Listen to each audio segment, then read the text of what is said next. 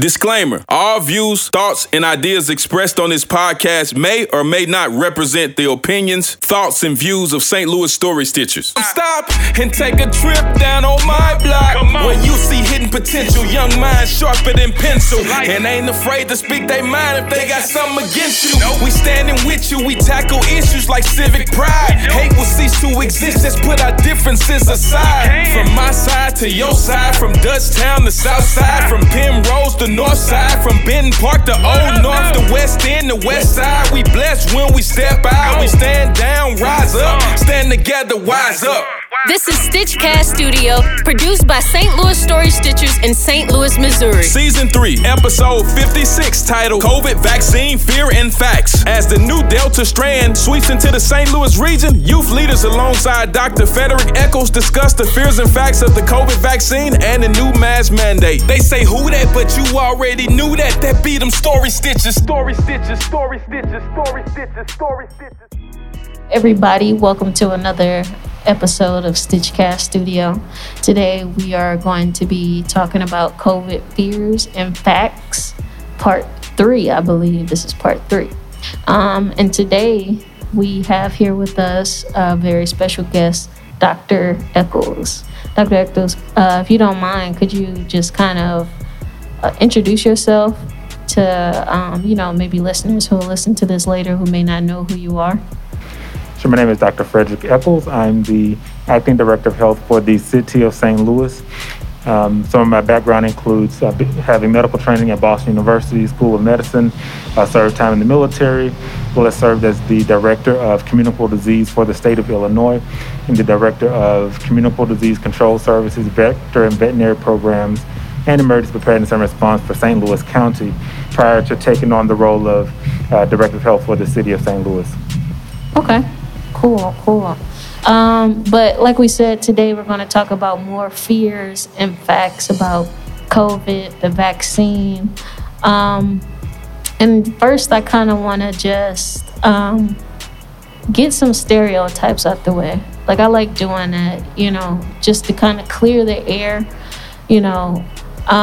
So one of the, or I don't know if you call it a stereotype, but one of the things that I hear a lot that some people are afraid of is that, if they get the vaccine, will it make them sick?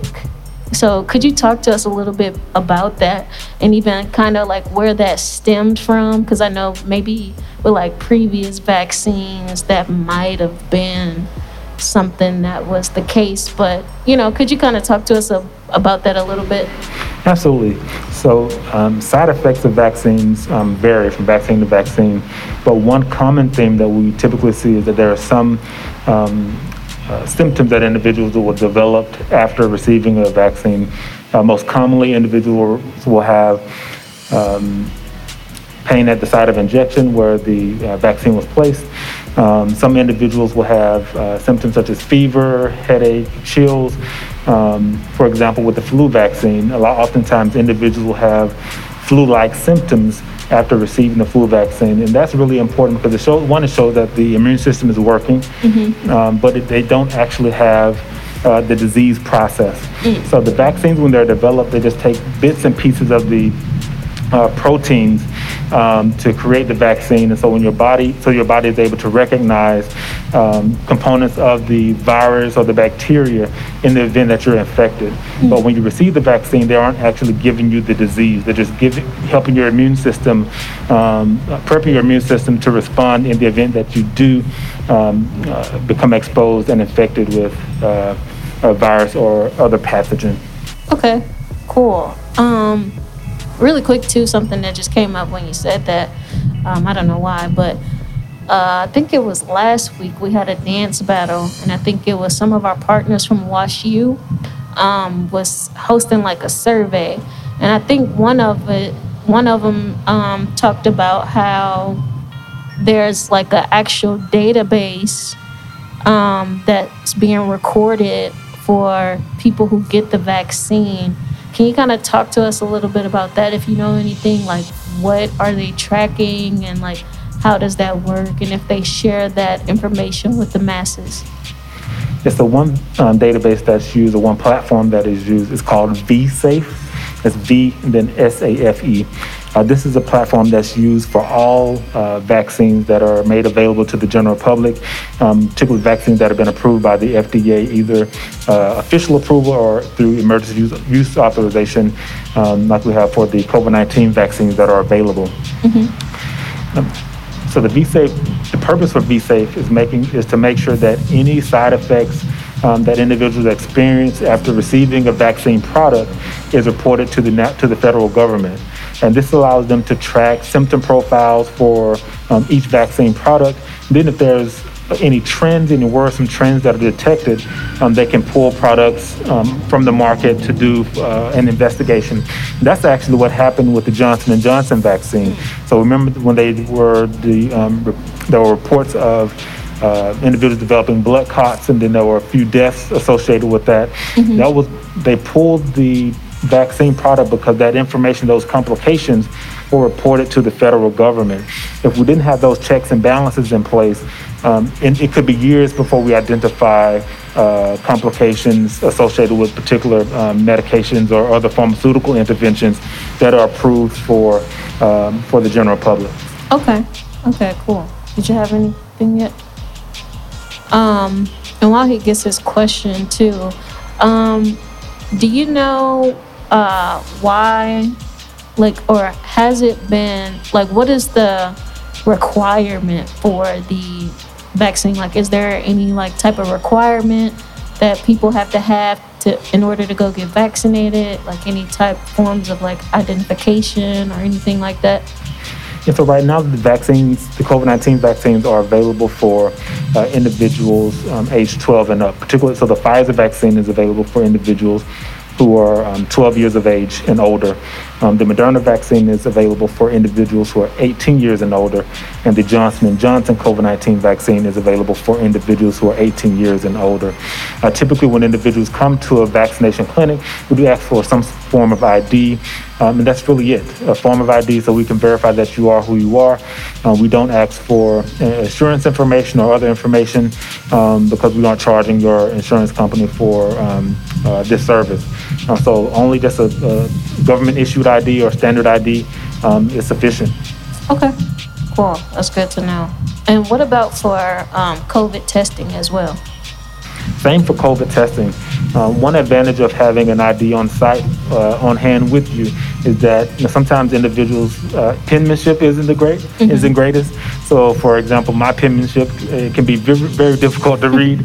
And so having a form of ID on hand with me, if I need someone else to transcribe my information, they can do so and do it accurately. And that's really important for the Moderna vaccine and the Pfizer vaccine, because we need to have accurate contact information for individuals so we can contact them and let them know when they're due for their second dose. If we don't have contact information or accurate contact information, or the information is not legible, then that can create issues for us being able to contact individuals in a timely manner. And we want to make sure that we aren't creating additional barriers for individuals to complete the vaccination process. We know in the city of St. Louis and other parts of the state of Missouri, the vaccination uptake isn't as high as we want it to be. And so making sure we're able to contact individuals in a timely manner to get them in for their second dose is really important. And that's also important because we want to make sure that we're complying with the regimen that has been prescribed, that has been approved by the FDA. So through the clinical trials, there was a certain regimen that was tested, and that's what the FDA approved. So making sure that individuals who receive the Pfizer vaccine return in 3 weeks is really important, and making sure individuals who receive the Moderna vaccine return in 4 weeks for their second dose is really important. That's good to know too. I didn't know it was that far apart either. I thought it was only 2 weeks maybe at max. Cool. Thank you so much. My question was, what is the pros and cons of the vaccine? So everyone is a little different, so I can talk about my personal experience. So the pro for me was really being able to conduct an action that shows that I'm compassionate about my community. Oftentimes when we think about doing things, it's all about what do I personally gain from it. But when we look at the impact that COVID-19 has had on communities across the city of St. Louis and across the state of Missouri and across the world. One simple thing that we all could do to show compassion for other individuals is to get vaccinated. And so that was really important for me. And one of the downsides is, sometimes you do have you get a few symptoms. My only symptom really was a pain at the site of injection. So I had a little arm pain for like 24 hours, and otherwise that was it. I had no fever, no chill, but everyone responds to the vaccine differently. But for me, it was really about understanding the importance of getting vaccinated for individuals beyond myself, so for the community at large. We know that in some communities, particularly African-American communities, there has been a lower uptake than we expected. But when we look at which populations are being impacted the most, African-Americans are right now accounting for about 80% of all COVID-19 cases. And it's not just older adults, it's younger adults as well. And oftentimes as a younger individual, we just consider ourselves, but think of the fact that, you getting infected could lead to other members of your family getting infected, because when you're at home, are you really wearing a face covering all the time? If you have your nephew or niece or another young person in your family, are you always wearing a face covering and socially distancing from them? Right. Oftentimes we want to hold the little ones because those are our because babies are cute, right? You just want to hold babies. They're cute, and you just want to love on them. But in this case, if you're infected with COVID-19 and you're loving on them, you could actually be causing harm to them. And so doing our very best to protect those who aren't able to protect themselves is really critical. Okay. I like that. Thank you for sharing. Another thing I kind of want to touch on, because lately we've been hearing a lot about variants. So really quick, because I'm going to get deeper into that, but really quick, could you explain to us what is a variant for people that may not know? Yeah, so in simple terms, so for a viruses they can change their genetic makeup. So they can, when the conditions are right, they can change their genetic makeup, which would lead to them becoming more virulent or more toxic, or give them the ability to spread more efficiently. And so what we've seen over the course of the pandemic is that as newer variants are detected, they spread more efficiently and they are more virulent, meaning that they're more likely to cause severe complications requiring hospitalization, in some cases death. And so it's really important for us to not just focus on a particular variant, but we really need to focus on stopping transmission. So stopping the spread of SARS-CoV-2, stopping the spread of the virus. And so often when the vaccines came on the scene, a lot of people thought of vaccines as being the silver bullet, like I can get vaccinated and I'm good to go. But the virus is still circulating in our community, and similar to how we approach the influenza virus, even after you get vaccinated, you still need to implement those mitigation measures because the virus is still in our environment. And even though you're vaccinated, you can still get infected and you can still spread it to others. There's a recent study that was done by the CDC on an outbreak that was done that was detected in Cape Cod, Massachusetts. And what they found was that there's over 450 individuals who developed COVID-19 disease. And I think that's something we need to specify too. So SARS-CoV-2 is the virus, then COVID-19 is the disease process or the symptom constellation of symptoms that develop as a result of your infection. So in Cape Cod, there was over 450 individuals who developed COVID-19 disease because they were infected with SARS-CoV-2. And what they found was over 75% of them were vaccinated. So that provided evidence that even though you're vaccinated, you can still spread the virus to others. And so I know we were really rushing to get back to normal, but we really have to realize that we're still in the middle of a pandemic. We don't fully understand how this virus behaves. And so we have to do our very best to not only protect ourselves as adults, but we have to make sure that we are able to implement actions that protect those who aren't able to protect themselves. So For example, youth under the age of 12 aren't eligible to receive a COVID-19 vaccine.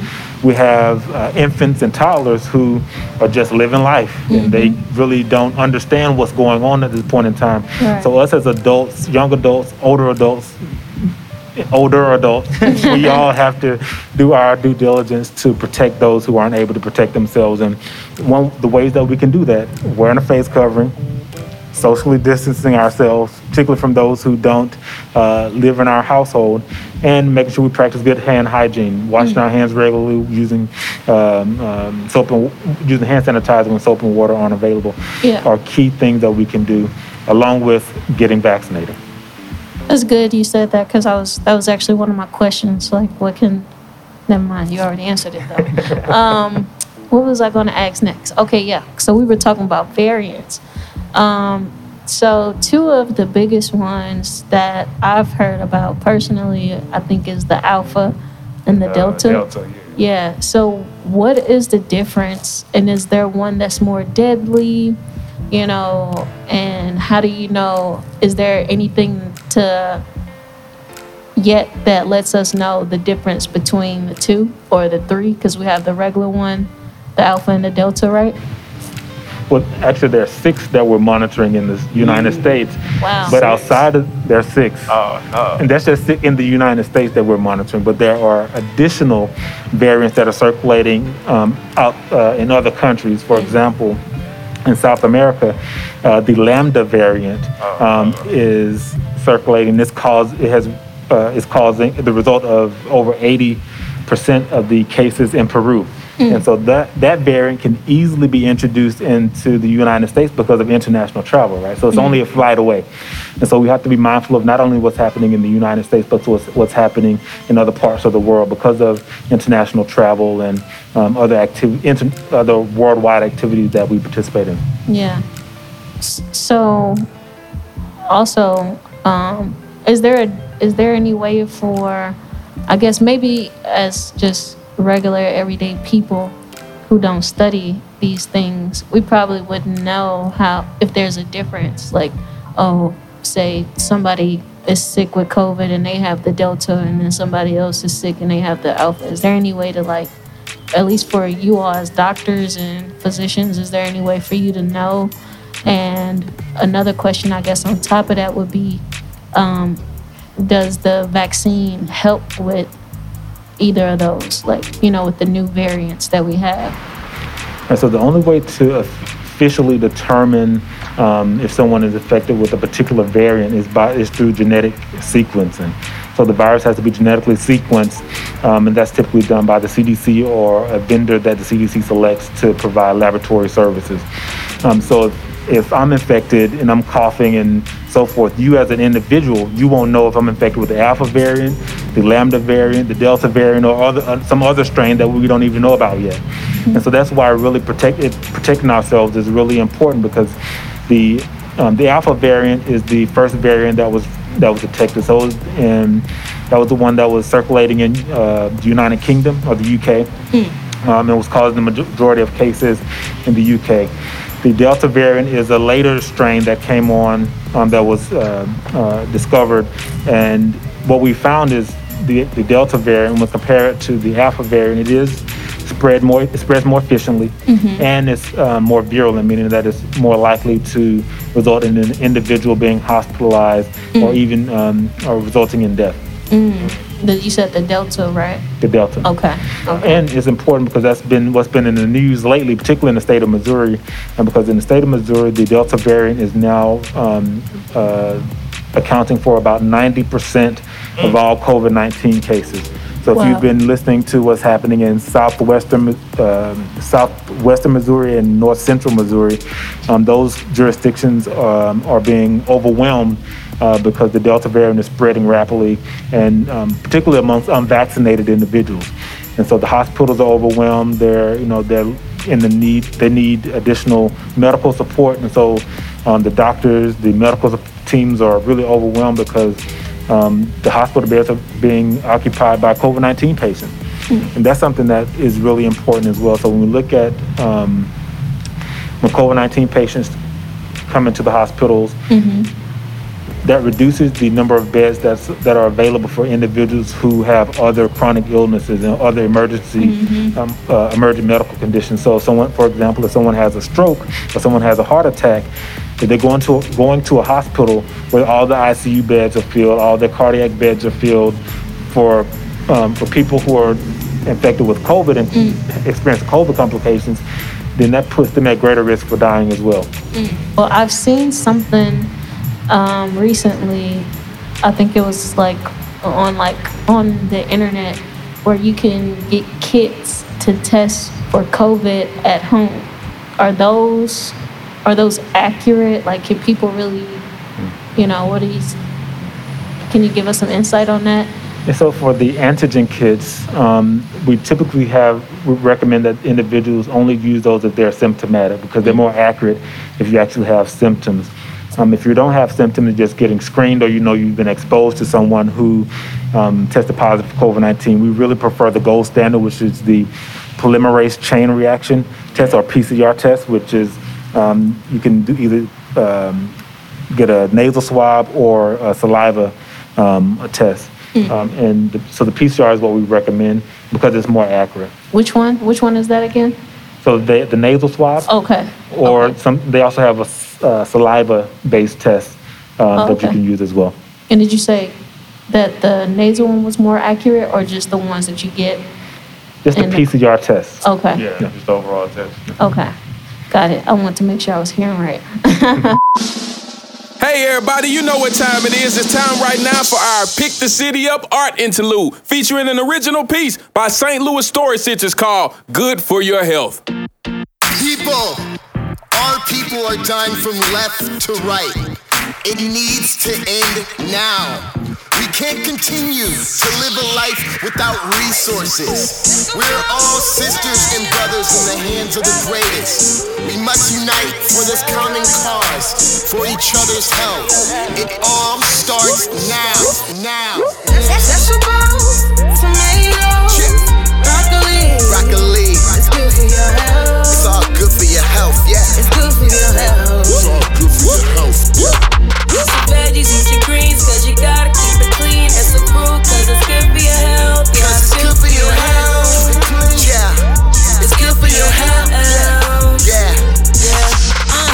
I like carrots, I like broccoli, give me cabbage. Empty carbs, I can't handle, they do damage. I need balance, healthy habits. I'm gon' grasp it, got a salad, take a pic. Post to Snapchat, meal planning is my hashtag cardio. In the morning, fruit smoothie with the oranges. Y'all stay on it, but don't be sleeping on healthy eating. Time be creeping up on you and your body start reaping every seed that was sown. Good or bad, it will show. Red meats, cut them low, too many sweets. Gotta go, or your teeth gon' hit the flow and get to work gon' cost more. Just gotta let you know that the stuff that you eat can change your life, but you decide in the end just how it go. You won't regret it later on. Vegetables, tomatoes, Broccoli. It's good for your health. It's all good for your health, yeah. It's good for your health. It's all good for your health. Eat your veggies, eat your greens, cause you gotta keep it clean. And some fruit, cause it's good for your health. Yeah, Cause it's good for your health. Yeah. It's good for your health. Yeah. I eat veggies, I eat fruit, processed food, yeah, that's on mute. Cause I wanna live a long life, I got a lot of work to do. So I put them cookies down and I pick an apple up. Cause what you put down in your body will eventually show up. So I balance life with exercise and health eats all good vibes. You only get what you put in, so best believe that I'm eating right. You may think what's right is wrong, what's wrong is wrong, what's wrong is right. But eating healthy is always right. But eating healthy is always right. We got these food deserts placed in our hood. Don't gotta walk far to find what's cheap and good. But when I go to the store, I'm not falling for the tricks. Put down the soda and candy and grab a water and drown it. It may seem lame, but at least I'm fit. 5 for 2, fruits and veggies, and I'm still lit. If we wanna beat the system and I live by genes, we gotta be conscious, become healthy. System now. Vegetables, tomatoes, broccoli. It's good for your health. It's all good for your health, yeah. It's good for your health. It's all good for your health. Eat your veggies, eat your greens, cause you gotta keep it clean. And some fruit, cause it's good for your health. Yeah, Cause it's good for your health. It's all good for your health, yeah. It's good for your health. Yeah. Eat some veggies, eat some greens, cause you gotta keep it clean. And some fruit, cause it's good for your health. Yeah, it's good for your health. It's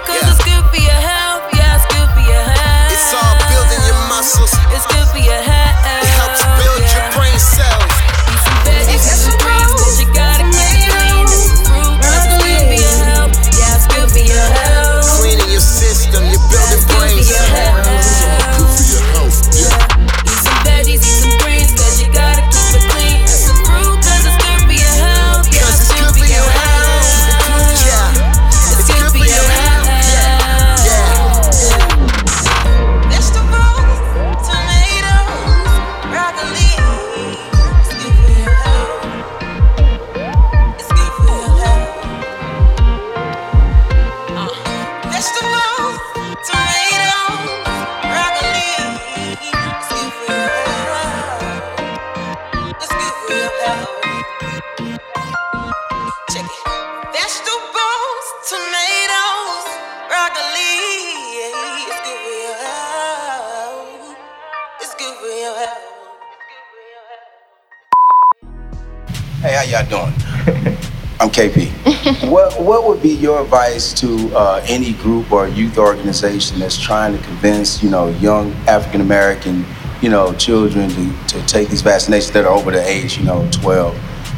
What would be your advice to them to be able to be a sound message that we could give them to kind of get rid of the dogma and the mass hysteria, if you will, that's being put around this whole COVID, subject? So the key thing is making sure they have accurate information. What we are finding is that there's a lot of misinformation that's circulating in our community. And some of the information is being perpetuated by adults. So making sure that we are providing them with accurate information. The health department, we try to be available as best we can. There are also other medical providers in the St. Louis area that can be of assistance. And so we urge you to really reach out to the health department or your medical provider to ask ask them about any questions you have related to COVID-19, the COVID-19 vaccines. Because one thing that we don't want to continue to happen is for misinformation to lead to additional deaths in our community, because that's unnecessary loss, and everyone is impacted when someone dies. So I have a question. Why can't we use patients that are in the hospital as a testimony to what's going on? So there have been some efforts around that. So it's up to the patient, though, right? So we have the numbers. We know what the numbers show us. But it's really up to the patients to be willing to share their own story. One thing that we did find as we were holding vaccination clinics is that a lot of the people that were coming through were individuals who were previously infected with COVID-19. Some of them had been in the ICU on ventilators, and they just knew that they didn't want to go through that again. And so if they were able to get additional protection by getting the vaccine, that's what they felt was in the best interest for themselves and their families. We use those patients to tell their stories more. So that will be a collaboration with the hospital system. So we have to go through the hospitals. But then if you know family members who've been infected and they've had some challenges or complications, reach out to them directly. Oftentimes they'll be willing to share that information with you. How you doing, doctor? I'm doing Howard good. Cox. Question, with hundreds of millions of vaccine doses in circulation, why has the vaccine yet to be approved by the FDA? So oftentimes it's the need for additional data. So right now all the vaccine products, so the Pfizer vaccine, the Johnson & Johnson vaccine, and the Moderna vaccine, they've been approved under emergency use authorization. But the remaining steps is really for those particular products is just going through the federal process. And so we anticipate that those products will receive official authorization by the end of the year. Okay. Also, there was some news going around that I've heard recently. I don't know if this is true or not. You can verify it for me. But that vaccinated people are less. It's more possible for vaccinated people to spread the virus than unvaccinated people. Is that true? No, not that they're able to spread it. Likely or more possible to be carriers.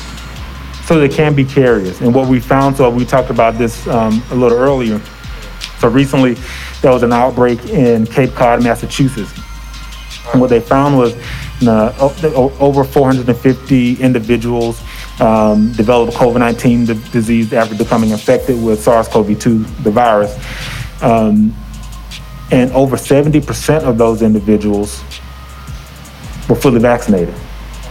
So that means that even if you're fully vaccinated, you can spread the virus to others. And so that's why we still recommend individuals wearing face covering, socially distancing themselves, as well as practicing good hygiene, because those mitigation measures are really critical to help stop transmission. Thank you. Thank you. Thank you, everybody, for sharing those questions. I got a question. Go ahead. So, do it really matter if if you get vaccinated, if you still can catch it? So it does. So imagine if you were unvaccinated And so you have underlying medical conditions, or maybe you don't have any medical conditions, and you end up getting infected with the virus.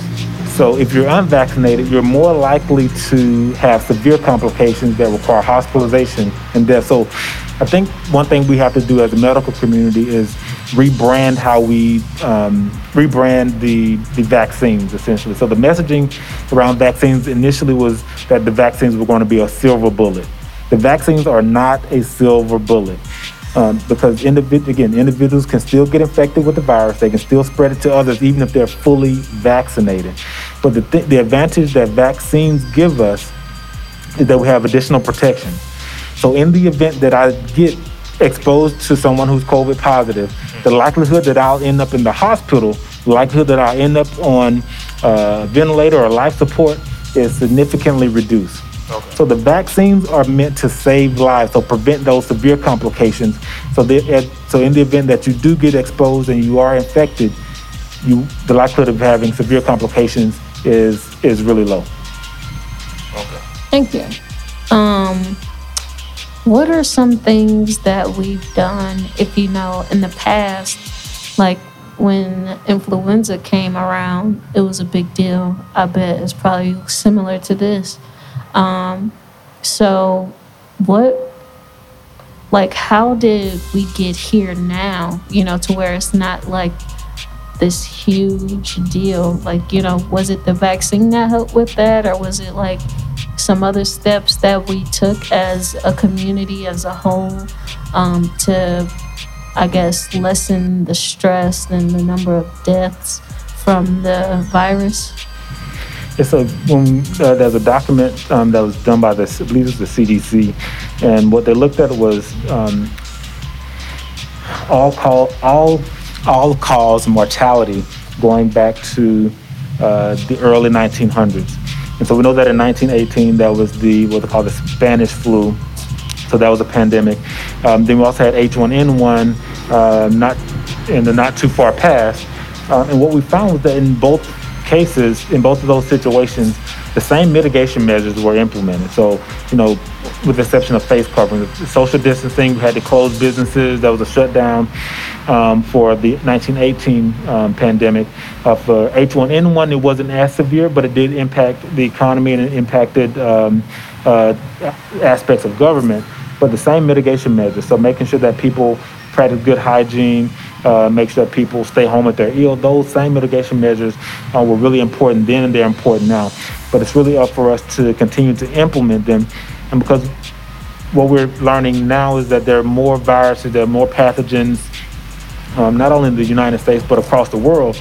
And we never know when one of those pathogens may mutate and become and be able to spread between humans. And so that's what's happened with COVID-19. And we never know what the next pathogen is going to be. And so by implementing these really critical measures now, we can help save lives moving forward. Absolutely. If you could say anything to a youth who's maybe scared to get the vaccine, what would be the thing that you would say to that youth in order to either help educate them or encourage them to go with their first mind, or whatever that may be?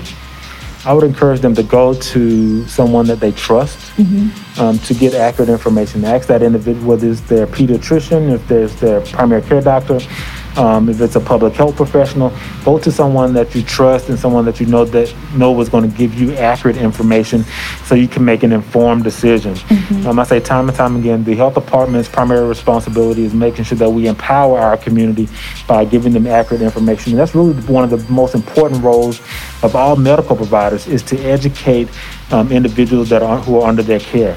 When you go to your primary care doctor's office, your pediatrician's office, it's really important for you to ask the questions that you have when you're in that setting, so that you're well informed about your own health and you can advocate for your health beyond the walls of the medical provider's office, and you aren't tied to just relying on someone else to advocate for you. Is there a website or somewhere people can go just in case they don't have a person they could reach out to? Is there like a website or something where they can go to get more facts about COVID or the vaccine. And so the health department, so we have a vaccine page. And so individuals who want information about all 3 vaccine products, if they also are interested in knowing, seeing the impact of COVID-19 on communities across the city of St. Louis, they can go to our website, which is stlouis, it's stlouis-mo.gov. It's stlouis-mo.gov. And if they want to talk to someone, we also have staff who monitor our COVID-19 hotline. And the number for that hotline is area code 314-657-1499. Again, it's 314-657-1499. Thank you. And then another question I have, could they find on the same website information for places to go get tested? And, if they want to get vaccinated, where to get vaccinated. I know a lot of people have a lot of questions about, especially when it comes to getting tested, they want to get tested right then and there. But it's a lot of places that require appointments or and then they take a few days. Right. Is there any way around that? So we do have information on all of our upcoming vaccination clinics is posted on that site. So if you're looking for a place to get a COVID-19 vaccine safely, you can go to our website and look at our upcoming events. We're actually hosting an event tomorrow at the Enterprise Center. We'll be there from 10 a.m. until 2 p.m. Then we have several events related to associated with back to school events coming up over the next few weeks as well. For your other question about the COVID testing. So testing, there are several locations in the city where you can still get tested. You can go to Affinity Healthcare. They are offering testing. I believe other federally qualified health centers are offering testing as well. So you can go to Betty Per People's Health Centers, Affinity Healthcare, Family Care Health Centers, and Care STL Health Centers. So all the federally qualified health centers in the city of St. Louis can offer COVID-19 testing. Is Walgreens, is that, because I heard some people got tested at Walgreens. Or like a CVS? I know at one point they were offering testing, but I know right now they're offering vaccinations. I'm not sure if they're still offering testing or not. Okay. I have a question for you all. Yeah, I was just going to ask before we wrap up, I was going to ask if you had any questions or was there anything that we didn't touch on that you want to talk about? So I just want to hear your perspective on the messaging related to COVID-19 vaccines. How did you first feel when you started hearing about the vaccine? And were you hesitant at first? And if you were, why? And that's for both of you. Absolutely. Definitely hesitant because when COVID first happened, I was, everybody was watching really closely about the news and what was going on. And for me, I was hesitant because what initially was said is that we wouldn't have a vaccine for at least 18 months. And then we had one within half of that time. So it kind of made me wonder, is it safe? What's going on? Yeah. How safe is it? I wanted more data, more facts, more information, more results of, what does it do? And then, no, a lot of people, well, not a lot of people, but some people have allergic reactions or are allergic to some of the things that's in the vaccine, so they can't even get it. So, just still kind of doing research and keeping an open mind, I guess, was kind of what I was trying to go for. But definitely the one thing that really stumped me was we had it in half of the time that it was initially said, we're not going to have it until 18 months after. And then it was 9 months later, voila, magic is on the scene. So at this point, do you understand why it was why they were able to get the vaccines out and get them approved over a shorter period of time? Could you say that one more time for me? Now, what's your understanding of why the vaccines were able to be produced and get approved over a shorter period of time? Not 100%. I kind of understand it, but still not like 100%. Like the process. Yeah, still like a few like gray areas. I'm like, okay, as things unfold, and then you hear something like the Johnson & Johnson happening, then it makes you kind of like, all right, okay, let's get some more data, but yeah, not 100%. So let's talk about that a little bit. Then I'll have you answer the question as well. For myself, somebody like close to me had like allergic reaction to one of the vaccines, so they kind of put me on the borderline. Like, what happened? Like, that could be me. So I care about myself. I don't want to be like, so I'm still kind of half and half with it. Like, I'm still kind of building my own, like opinion of the data, with the data and stuff. So I can just make my final decision for myself. But, so I'm like looking at the facts, putting in consideration, like, okay, I got a family, I don't want to affect my daughter or so on and so forth with other family members. So I do want to kind of like put everything in consideration, like outside of myself when making my decision though. Right. So when we talk about the vaccine and the process for developing vaccines, so there was a lot of concerns about there being shortcuts. There were no shortcuts taken. So when you have a pandemic, it's really an atypical situation. And it's not normal by any means. And so not only do we have millions and millions of cases of COVID-19, there was also billions and billions of dollars that were going into research and going into manufacturing so that when the product was approved, it could be made readily available or shipped out as quickly as possible. And so having millions and millions of cases of COVID-19 gave them an opportunity, the pharmaceutical industry as well as the CDC and other public health organizations, the opportunity to conduct clinical trials over a shorter period of time. And so they still went through phase 1. So there's typically three phases of clinical trials. So you have phase 1, phase 2, and phase 3. All those phases were still completed, but when you have millions of cases, you're able to evaluate the efficacy or the effectiveness and the safety of a product over a shorter period of time. So all of the vaccines that were tested that are currently available, the Pfizer vaccine, the Moderna vaccine, and the Johnson & Johnson vaccine, they had clinical trials that included over 30,000 individuals.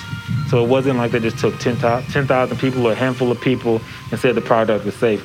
There were over 30,000 people that participated in the clinical trials, and that data, the data that was collected on the safety and effectiveness of each vaccine product, was heavily scrutinized by not only the CDC, but the NIH.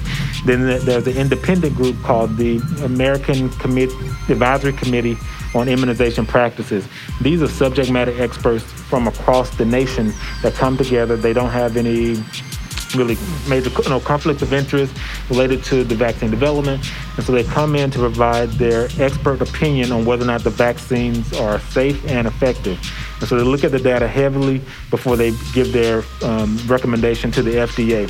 And they're constantly engaged. So whenever there's a new recommendation that's put forth by whether it's the FDA or the CDC, this group comes together to meet to discuss the data to make sure that we aren't causing additional harm to the community across the world, across the nation. And so lots of checkpoints are in place. And then, as we talked about before, the vSafe application is a tool that's used so that we can continue to monitor the side effect profiles and the safety of these vaccine products that have been approved. I had a question. Okay, yeah, so thank you for that. And then you said 30,000. So is that 30,000 for each vaccine? For each vaccine. Okay, and then also, have they had any like tests to see like, I'm guessing they would, to see like, I guess which one works better? So that's the safety and efficacy, or the safety and effectiveness profile. So overall, each vaccine product has been determined to be safe. The effectiveness does vary. So for the Moderna and Pfizer vaccine, for the first dose, the effectiveness is roughly 80 to 85%. Then when you get the second dose, which we call the booster dose, that ramps it up to about 95% for both the Moderna and the Pfizer product. For the Johnson & Johnson vaccine, the effectiveness is around 80% just for one dose.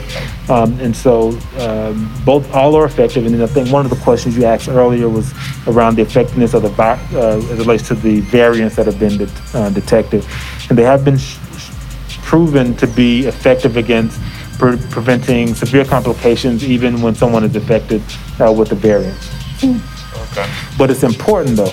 So that's based on the variants that we have available now, that we know about now. So if additional variants are developed over time, they may be more resistant than the current variants. So that means that the vaccines that are currently available may be less effective. That's why our focus has to be stopping the spread or stopping transmission of the virus. Otherwise, we'll be variant chasing for decades. Yeah. So is that another reason why isn't it, well, let me make sure it's true. Is it true that the influenza vaccine, does it change? Or is there different ones? And is that a reason why too? Because there is probably more variants. It's probably way different now than it did back when it first started.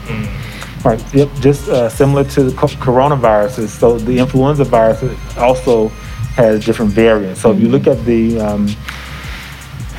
each season, the CDC selects, for each season, the CDC and NIH select the top 3 or top 4 variants that are circulating across the world. And those are what they include, bits and pieces of the DNA of those variants are what they include in the flu vaccine each season. So if you look at, some people get,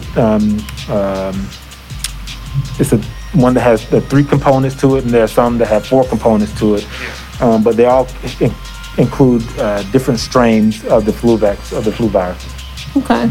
And then something else I want to touch on too really quickly is a lot of, especially in the African American community, a lot of people have a lot of pushback because of previous problems with, healthcare and, being given the wrong medications or drugs, or, how do we try to get through that?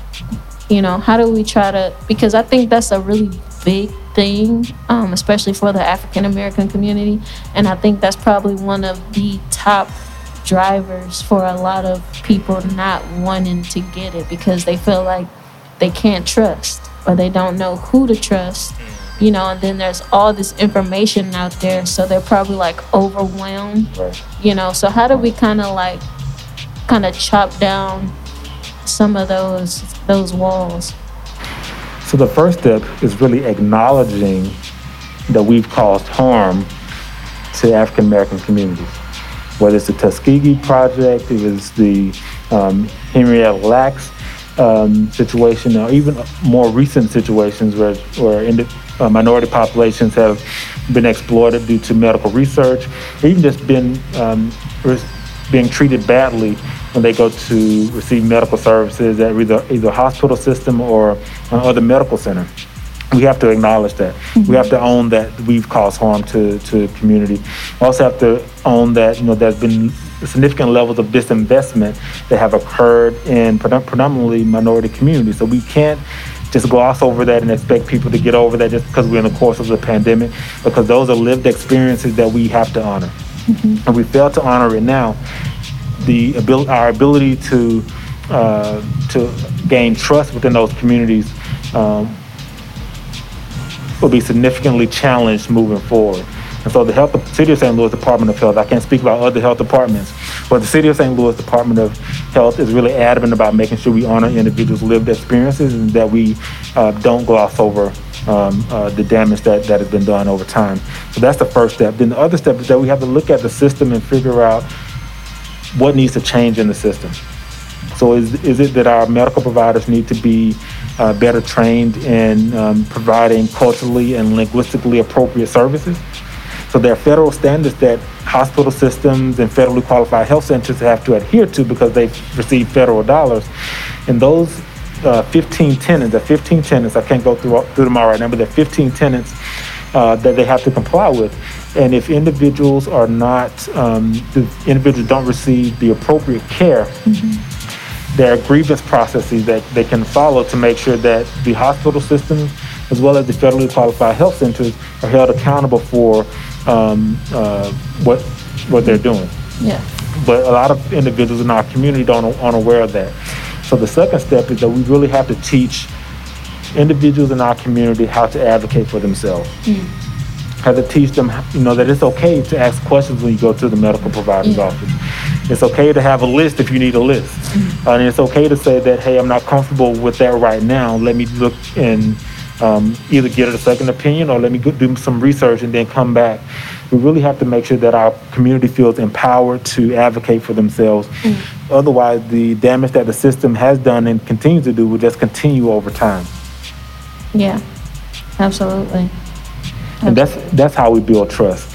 But we also have to make sure as an agency that we're going out into the communities, we're being present, we're providing them with resources, good resources, and providing follow through. That's really important. As the community sees us more, the more they'll trust us and know that our engagement is genuine. Because oftentimes what you'll see, and I've seen this as well, is we'll go into communities because we need something, whether it's information for research, we need clinical specimens, we're trying to obtain a better understanding of how minority populations live, but then we leave them after we get that information. Yeah. They deserve better than that, right? So we need to make sure that there's a communication loop so individuals who participate in whether it's medical research, public health research, make sure they understand how they're contributing to the advancement of public health, how they're contributing to the advancement of medicine, rather than just leaving them high and dry after we collect their information. Yeah, that's great. And that's where you all play an important role, right? Because you all are up and coming, and we need to empower you also that as adults, you'll know how to navigate the system, you know how to challenge the system, and you know how to advocate for yourselves and your families. Exactly. Yep. What does that mean for you when you hear the term advocacy, particularly as it relates to health, and thinking about your own health? What does that mean for you at where you are right now?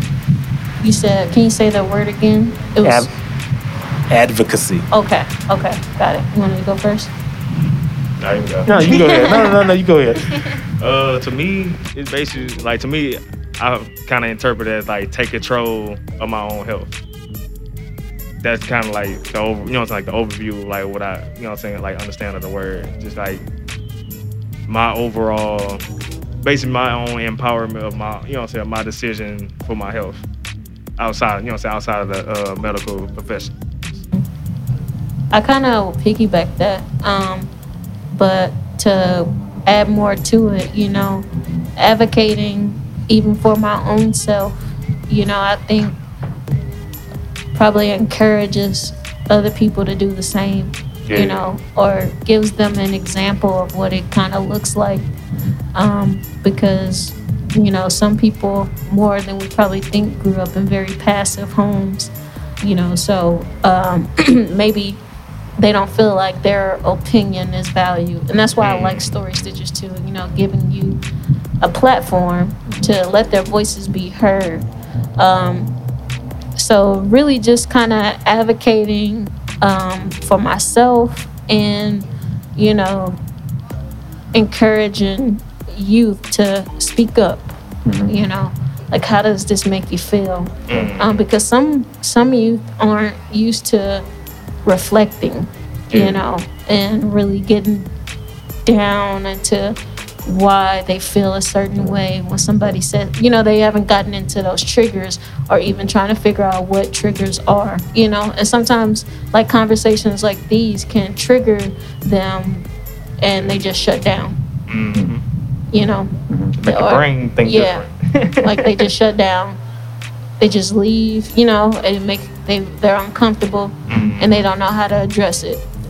So advocating for me kind of goes deeper you know, even when it's me advocating for myself, you know, maybe I feel one way about something, but somebody feels another way, you know, and hearing me talk about it is empowering them to stand up and giving them courage to say what it is they feel they need to say.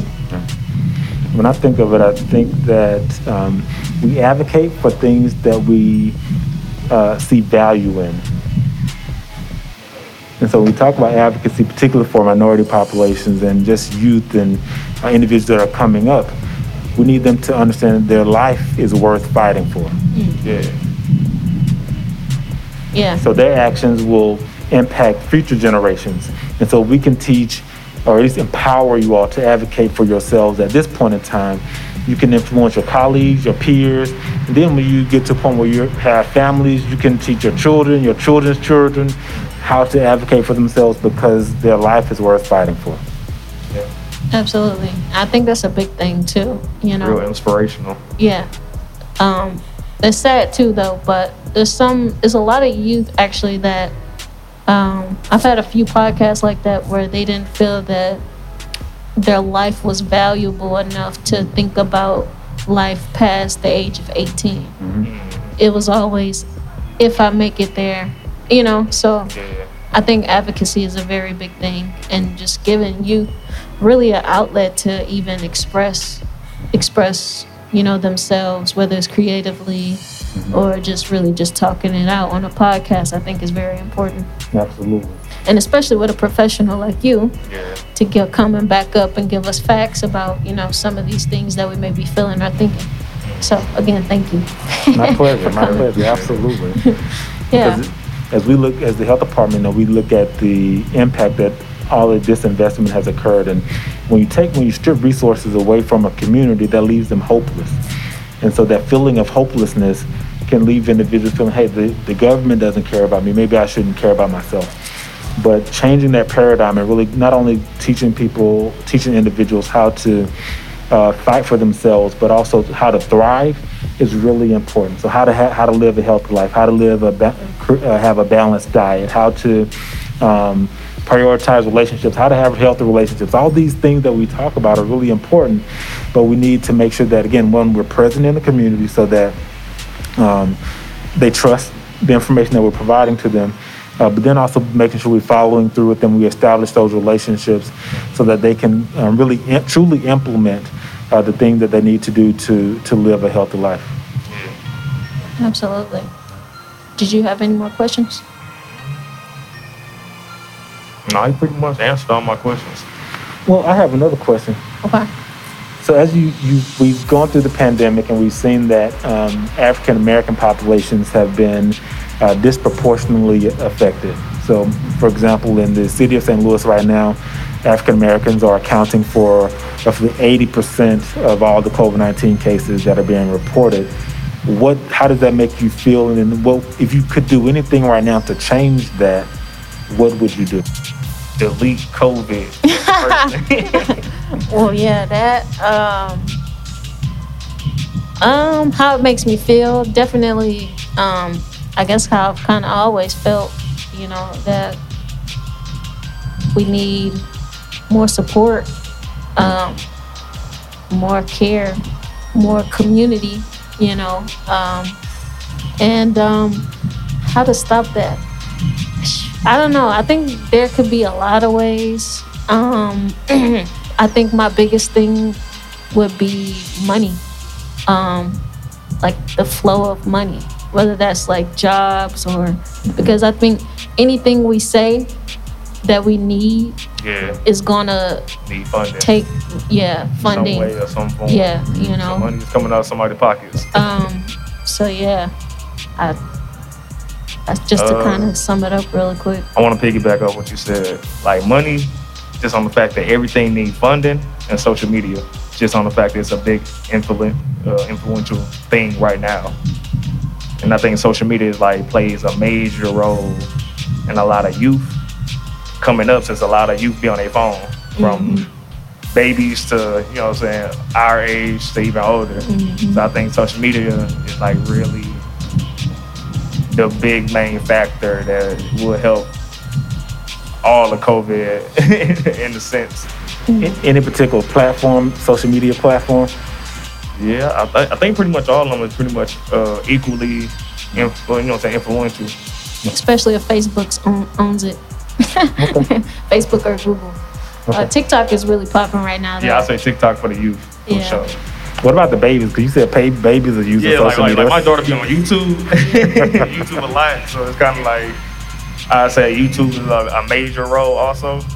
If it had some children shows that teach about COVID at a young age, I think that'd be a big help because it'll train their mind and their mindset at a young age to help them grow. It'll grow with them. Yeah. I have a question. Yeah, so I was gonna ask, so the kids who are able to get the vaccine, would you encourage them to get it? Yeah, so most of the children have to go with their adults. So our primary goal is making sure the adults have accurate information because they're the true advocates for children. And so if adults have accurate information, they can make the right decision for themselves and in their household, which includes their children. Thank you. Thank you. So part 4? Right. I enjoyed talking to him. Yeah, I want to see him come back. Did you have anything else before we close up?